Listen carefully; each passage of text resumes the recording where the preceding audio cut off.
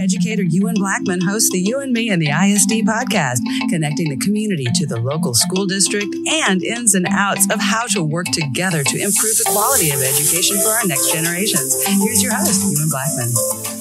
Welcome to You and Me and the ISD podcast on the OBBM network. I'm Ewan Blackman, your host, and I'm here today with Tabitha Branham from the Richardson ISD School Board.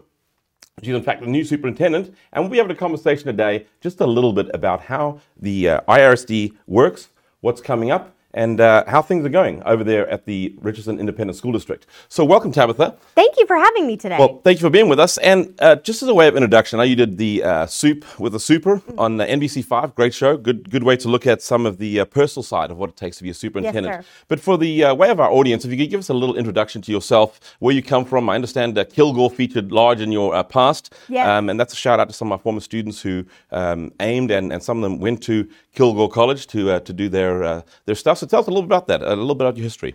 Sure. So I grew up as a daughter of someone in the Air Force, and so moved around a lot in my early years. And then around high school, my parents decided that I needed some stability, and so we actually moved to Texas from California after living in Nevada, Arizona, Ohio, lots of different places. Collected quarters.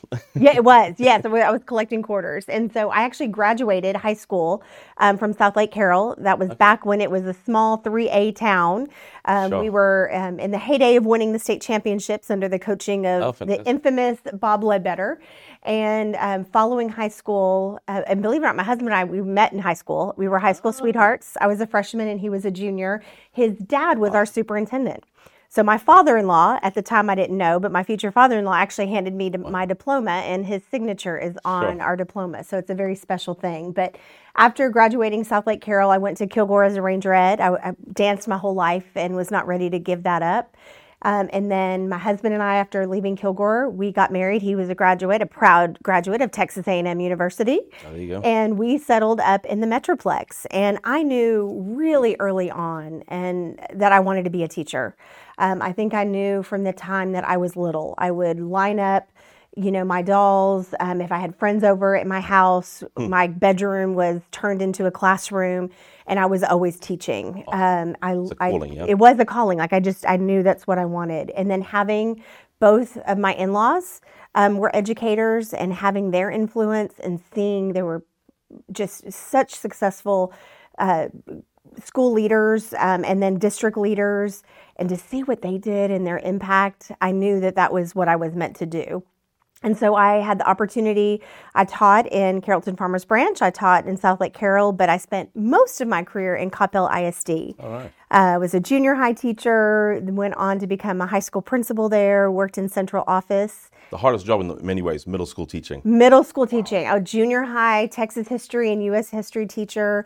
But I will tell you, I loved it. I loved teaching that 6th, 7th, and 8th grade. There was a maturity about them that you could have really rich conversations. Yeah. But man, they still loved you. And they Right. wanted their hugs and affirmation. For sure. That's really where I think I learned to be a really good teacher. Yeah, that's great. And then I joined the Richardson ISD team 9 years ago. And Time flies. time flies. And I love this district so very much. Yeah, that's awesome. So yeah, and that's so true, time flying. And now you have some of your own family is in the school district. So not just the leader of the school district in terms of the staff and the teachers and formulating the future and the plans for the future, but also at the same time you have your own students that are subject to some of these goals and vision that you have. Absolutely. Well, I have four kids in our family, and my oldest son is actually a teacher for us at White Rock Elementary, and he loves it. He knows that he has found his calling as well. My second son is in grad school at A&M, and then I have a daughter who's a junior at Pierce. She's a cheerleader and very involved in all things related to the Pierce Mustangs. And then I have a second grader at Spring Creek. And then my parents live with us. They've lived with us now for 2 years, and even though my dad is retired, he was not ready to just, live that full retirement life. He still wanted to have a purpose. And So he actually joined the staff of Greenwood Hills, and he serves as the campus technology manager there. So I have like in-house market research. Wow. Like I've heard of empty nesting. You got full nesting. I've got full nesting, and I get feedback, every day around what's working and what's not working and what could be better. And so I get it both from a student and a staff, perspective every single day. And then my husband, right? He's an educator as well, and so I also get perspective from him around as a parent, man, that communication could have been faster. So by the time the community's coming at you, like if I'm bringing I've heard it all. Stuff, you've already been there. Yes, and speaking of that, how do you deal with those challenges of being a superintendent and having some folks, because there is vast disagreement in a community because there's a plethora of different people, backgrounds, philosophies, political, religious, personal. And how do you deal with some of that? And more specifically, how do your husband? I guess he have to be one here to discuss that. But how do you discuss some of the wranglings that go on and some of the and thankfully it's calmed down a lot of late. It hasn't been as feisty as perhaps it has in past. But how do you deal with some of that to navigate some of that as a family? That your kids at school might hear things that are unpleasant, and we'll talk about some of the yonder stuff going forward, and taking away our cell phones, no, please, all that type of things that you might get to navigate as you go forward. I had a real open and honest conversation with my family before making the decision to even apply to become the future superintendent in Richardson ISD, because I knew as much of a decision it was for me that it was a family decision. And I do feel like I have worked really hard to build relationships in the community, to really be someone that the community may recognize. They may not love and maybe may not agree with every decision I make, but I do believe that I'm not there yet, but I'm earning that trust that if I'm bringing forward something, it's coming from a genuine place of what I believe we need to do to move student outcomes forward. So that conversation with my family was a real honest one, that there were going to be times that as students, they might hear something from a peer or they might hear something from a teacher. Right. And how were they going to handle that? And how were they going to feel about that? And my daughter was very, she's like, Mom, I'm a big girl. I can handle it. And she's really learned some great coping skills when she gets asked of, like, I know, I can't believe my mom did that too. Right. There's some moments where she's just learned, or, you know what, that I don't really know anything about that. My mom's not allowed to talk to me about that. So let's hold that thought, because I think we have a hard break here, but we'll come back and discuss a little more with Tabitha Branham and how we can transform learning in our community, our classroom, and our campus. It seems like there's never enough time in your business to get everything done that you need to. Searching for the right employees to represent your brand and satisfy your customers was already hard enough, and now there are even fewer options out there. How do you find the right people and keep them? My name is Terrell Tipton with Insperity, and we offer HR services that make your company make sense. Too often, local business owners take on HR activities wanting to run their business on a shoestring, but that can mean sacrificing revenue-generating activities that allow you to continue to grow and serve your community at the level you want. Call 972-409-4316 today. I'll walk you through Insperity's outsourced HR services and health insurance options and help you come up with a plan that gets the most out of your business and your budget. Insperity provides stability to businesses in uncertain times and has been helping companies just like yours since 1986. Call 972-409-4316 and talk to me, Terrell Tipton. It's time for your business to run better, grow faster, and make more money.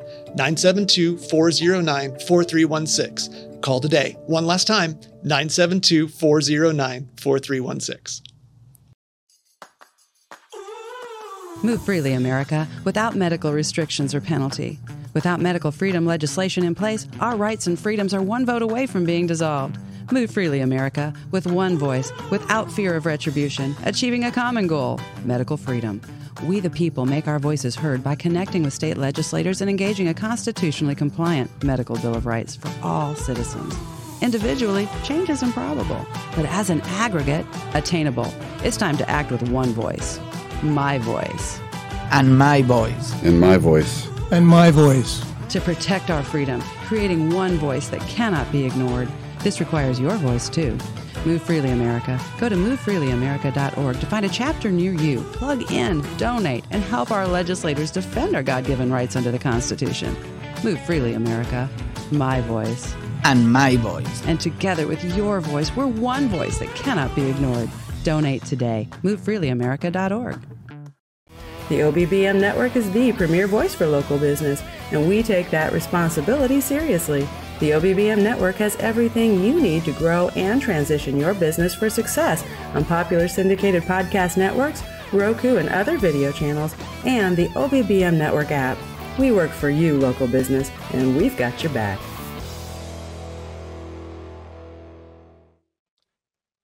Welcome back to You and Me and the ISD.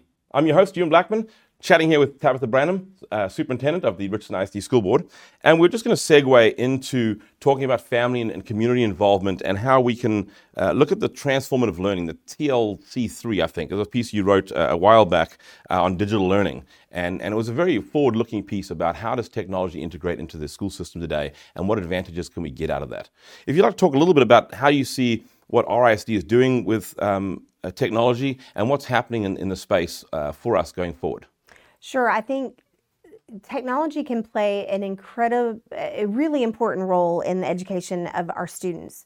I think for me, it is really being focused on helping our students shift their understanding of using technology as a tool for entertainment and shifting it to using technology as a tool for efficiency, productivity, being able to share their ideas and their solutions and their problem solving.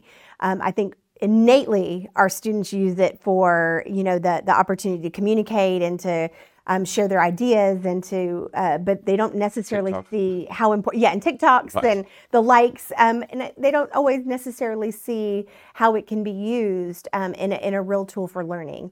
If you would have asked me 10 years ago, would there ever be a day in education where 100% of your students and staff would be teaching virtually? I would have told you that that's never going to happen. And yet the pandemic really forced all educators and all educational systems to quickly shift to virtual learning. And I think through that experience, we learned a lot about what to do. Sure. And I think we learned a lot about what we could do better. Absolutely. And on that note, what we did wrong, what we got wrong in the pandemic with using technology to connect with our kids, to educate them, to give them the knowledge, right? And not just the skills, but the knowledge of what we want them to know to become these productive adults later, right? To go on to secondary school, to go into the military, to go into a career, whatever the case may be. What would you say that the takeaways from that were? What were some of the things we did horribly wrong? And then we'll talk about some of the positive things that we learned out of that. Sure. I think some of the things that we learned around what maybe didn't work for virtual learning is I think the first thing I think we already probably knew, but it solidified during that time, was that virtual learning, especially in those early formative years, is not always the best environment for all students. I think the virtual environment, first of all, needs to be a family decision. Are the support structures, is the infrastructure there, that if I'm at home learning, do I have supports where that, a family member or a parent or some support system is in place to help them navigate when the technology doesn't work, or making sure that they're staying on top of that learning. But I think for our youngest of learners, foundational concepts are built, and how we know the brain learns in those early years is very much with concrete artifacts. Students learning one-to-one correspondence by holding objects and making that correlation between I'm holding an object, that's one. I'm holding a second object, I have two objects now. And sometimes those things can be very difficult to replicate virtually. Absolutely. And especially when I have 22 5-year-olds online. So I think we realized that some of the resources that we had, paper and pen, just trying to digitize them, didn't necessarily translate well to virtual learning. Learning how to create small groups online was a challenge for a lot of our we're used to doing small groups in the classroom, but what did that look like online, and how do I create engaging lessons? I don't think that we did that all incredibly well, and we learned how important that is no matter the environment, whether it's digital or if it's in person. Right, sure. And I think a lot of times, just like us talking here together, we could have done this through a Zoom call, right? Yes. But it would be a different experience. It would be a different experience. And I think you do get a lot of energy, a lot of feeling from people. You do. And as humans, I think we are definitely tribal people, and that's some of the problems we have, of course. And I think kids especially. Kids are desperate for that affirmation. They're desperate to see on your face when they've had that aha moment and for you to celebrate with them. And that was a lot more difficult to capture that over a Zoom screen. But when I'm in person and I watch you problem solve and I watch you have that breakthrough moment and we experience that together, that cements that relationship. Right. And that was sometimes hard to replicate over a Zoom screen. Sure. And now that being said, if we look at then all of the tumultuous times to get the technology in the hands of the kids and the cost of that. And we were talking about the bond the other day, and the community is well aware. I did a piece about looking at the bond and the shortfalls that we have coming up. We have the $50 million, I think, for the enterprise side, another $50 million for devices. Could you tell us a little bit about sort of how enterprise and then devices, why those are two separate things and how that sort of works a little bit in the understanding of setting up the infrastructure for a school system with this technology? Sure. Well, I think I've worked really hard to help communicate to our community. You know, there are very few organizations that do everything and provide services to their clientele, everything from transportation to counseling services to food nutrition to even technology enterprise. It's a lot. So yes, first and foremost, thanks to the support of our community and prior boards who created an investment in technology, recognized the power that technology can play for students, and committed those bond resources for one-to-one technology. So during the pandemic, we were set to quickly move to a one-on-one environment. But technology devices, iPads and Chromebooks and Macs in an art computer lab don't work without a strong wireless infrastructure, without a strong, LAN and WAN system. And we have an entire department that is created around creating that infrastructure side so that students have dependable, reliable, redundant, technology services, that when they go to log in, they can count on it, that it's safe. Right. Cybersecurity continues to be a priority for all school districts, I think for all organizations. So we have to have cyber, security experts on our team to ensure that the students' information is secure.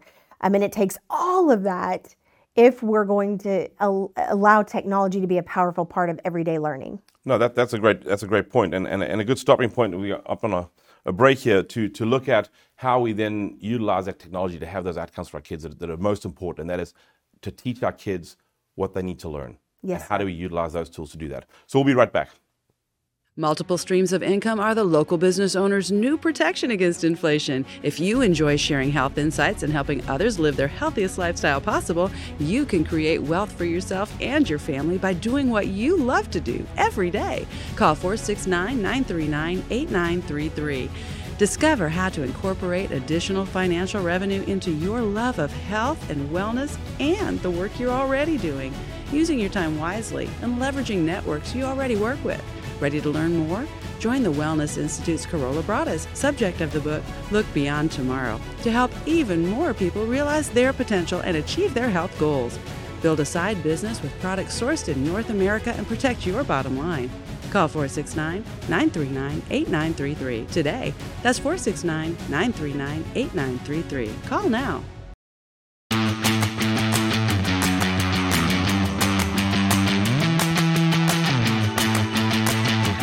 How long has it been since you've updated your brand or restocked your promotional items? The more often people see your company logos and taglines, the more often your company comes to mind. That top-of-mind thinking is exactly what grows businesses and generates revenues. So at Big Feet Creations, I've dedicated my time and talent for over 30 years designing and illustrating print and digital products that people love and remember. Now we're adding website design and audio-video editing too. Call Big Feet Creations at 469-450-7350. I'm a big guy, and I've taken big steps to help you grow big. Big Feet Creations, 469-450-7350. Call today. That's 469-450-7350. Welcome back to You and Me and the ISD podcast. I'm your host, Ewan Blackman, sitting with Tabitha Branham, Superintendent of the Richardson ISD School District, and we've been just talking a little bit about technology and technology in the classroom, and to segue that into looking at virtual learning and a virtual learning academy. There was some discussion last year about virtual learning. The school board took a look at it, I think, in April of 2021. It was going to be about $1.5 million to roll out. And I know that you were saying the RISD pulled back from doing this virtual learning academy, and as a teacher in a virtual learning environment, I see certainly the benefits of the future. And again, I don't think this is a benefit for all students. I would say, if I was to estimate, about 20-25% of our students could benefit from this type of or this style of learning. So if you could just address a little bit about why the RISD shied away from doing virtual learning as it stands, and then some of the other school districts I understand are trying to go into this as well, and some pulled back as well, like the RISD did. Yes, I think this was really a time following the pandemic where we had to have some very focused conversations around how are we going to spend our human and financial resources. I'm with you. I believe that virtual learning can be a very powerful environment for students and families who believe that it fits the needs of their students.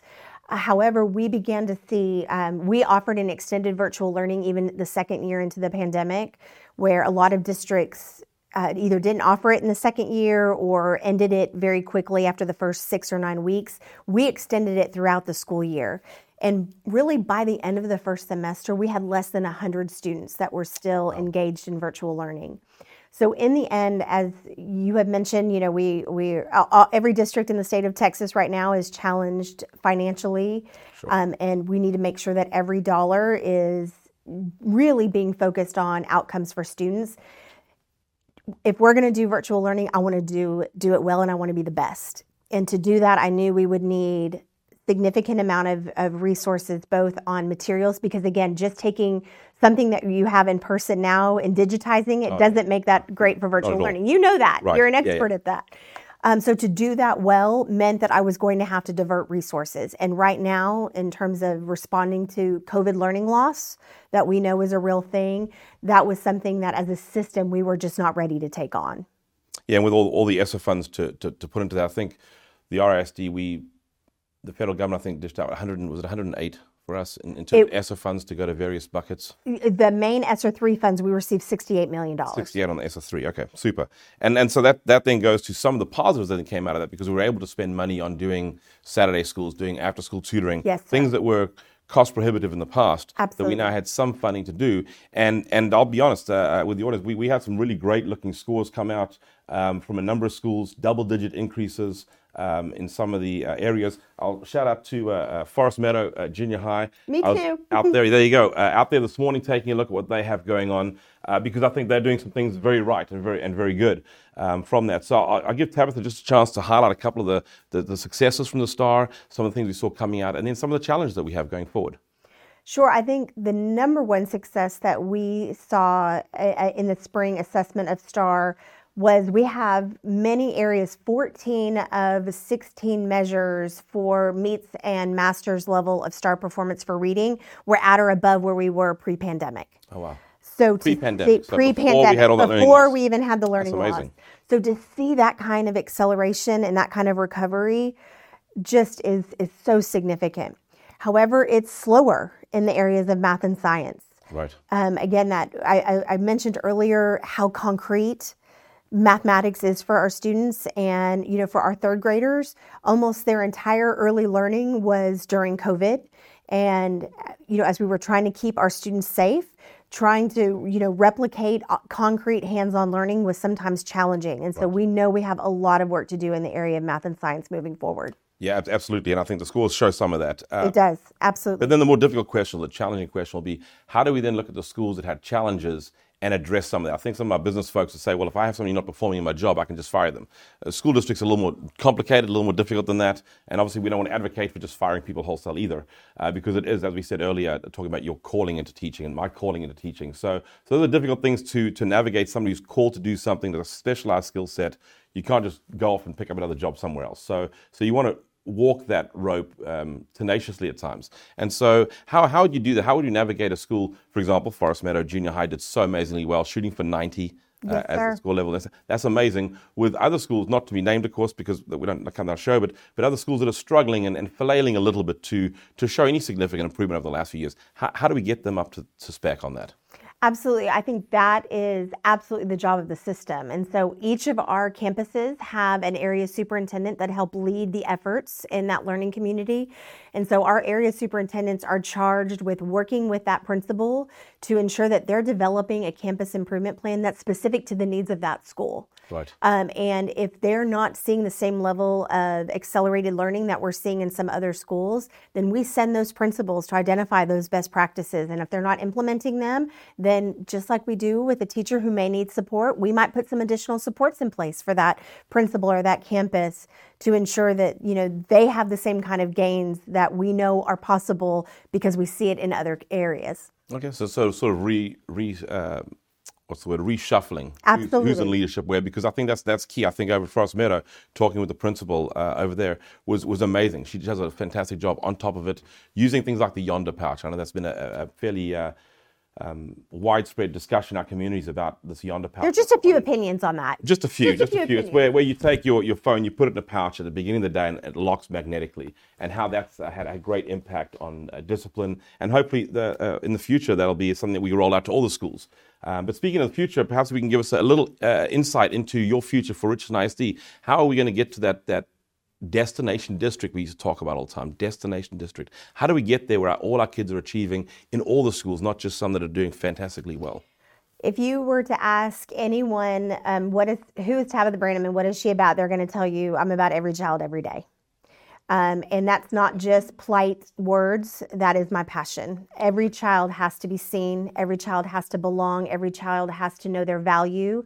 And at the end, how do we ensure to every one of our parents and our guardians that at the end of the day, their child is leaving better emotionally, socially, and academically? And if we're doing that every child every day, great outcomes will happen for all 37,319 students. That's awesome. And we look forward to that time, and we look forward to partnering with the Richardson ISD and your own school district to help affect those outcomes, to help change the lives of kids so they can become these great grown-up, well-adjusted adults who will be great contributors to our society. So thank you again for tuning in. Thank you to Tabitha Branham for being my guest today. It's been an amazing show. Thank you. And we hope we'll have some more of these conversations. Yes, sir. I think they're very instructive for all of our folks.